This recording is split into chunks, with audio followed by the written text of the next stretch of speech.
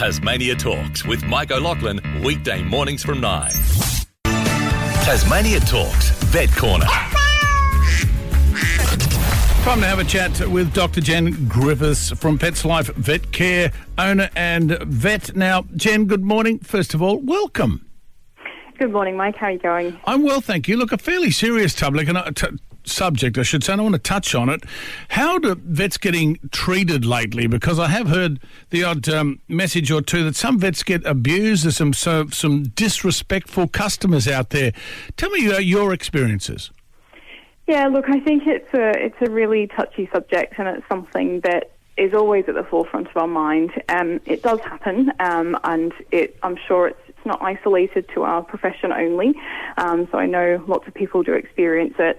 I think that the issue that we probably see is that we're often dealing with situations that can be stressful, really highly emotional, and we do sometimes get met with, I guess, just that sort of highly emotional state, sure. and unfortunately then we sort of become on the receiving end of that. And that can be very, very stressful, and it's stressful for everybody involved, and I think that I just wanted to sort of talk about that today, and just to sort of put it out there for everyone to be kind to each other. We're all doing our best. We're all trying as hard as we can in what can be a very difficult situation. Oh, Jen, an amazingly tough situation, in particular with pets when it's your fur babies and they're, in dire straits. But also, I think people need to realise that not just your particular practice, but so many veterinary practices are very low on staff. They are indeed, and same for us. We've got people that have had COVID, have COVID, and we're then down to potentially just one vet working on that day. I guess there's times when, and throughout my career, it's not just in the last couple of years with COVID, but I've been met with fairly scary situations, and I guess we're all human, and I think it's really important for people to understand that, it does affect us very, very much so, and it is something that we do take home. We have families too, children, husbands, wives, and so on, and it can affect that too, and I think, we've all been there. We've all probably been on the receiving end of a situation where not comfortable, you've been shouted at, you've been sworn at, and nobody wants to ever have to deal with that, and that is not enjoyable for anybody.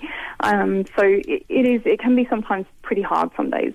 I guess being respectful is something if you go to your doctor for an operation or you're getting something done to yourself, you're not going to abuse that doctor who's about to operate on you, are you? No, that's right. And I think that we probably need to be very mindful of the fact that, we understand that veterinary care, costs money. It's expensive. It's very expensive to run a business, to be able to provide this sort of level of care and to provide 24-hour service as well. So we do understand that does put extra stress on people when they're having to make sometimes very difficult decisions and also have to think about the financial side of it as well. But we're here to help. We're here to talk through that.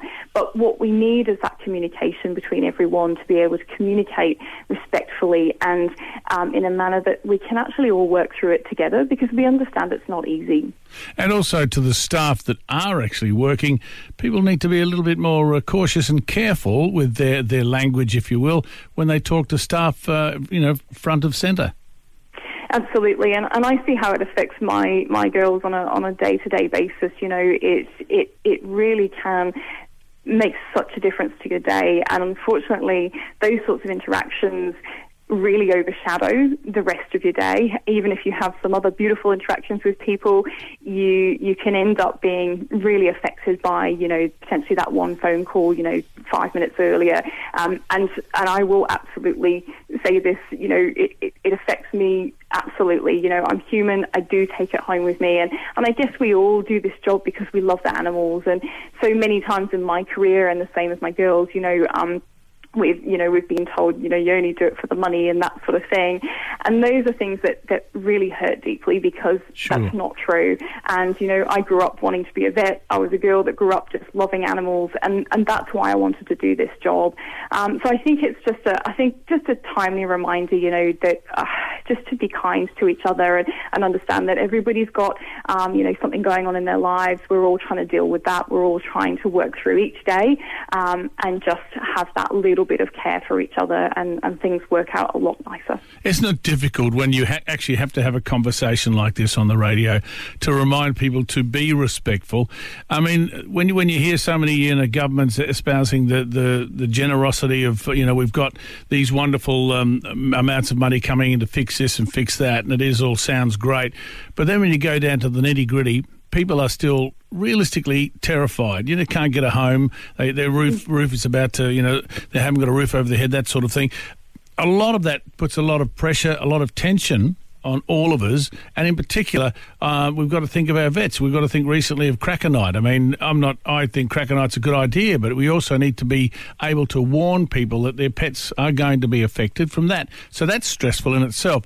And I do know of another person in your industry that was actually abused because they couldn't fix one of the pets, shall we say, that was injured due to the noise, etc., and the colour of the Cracker Night.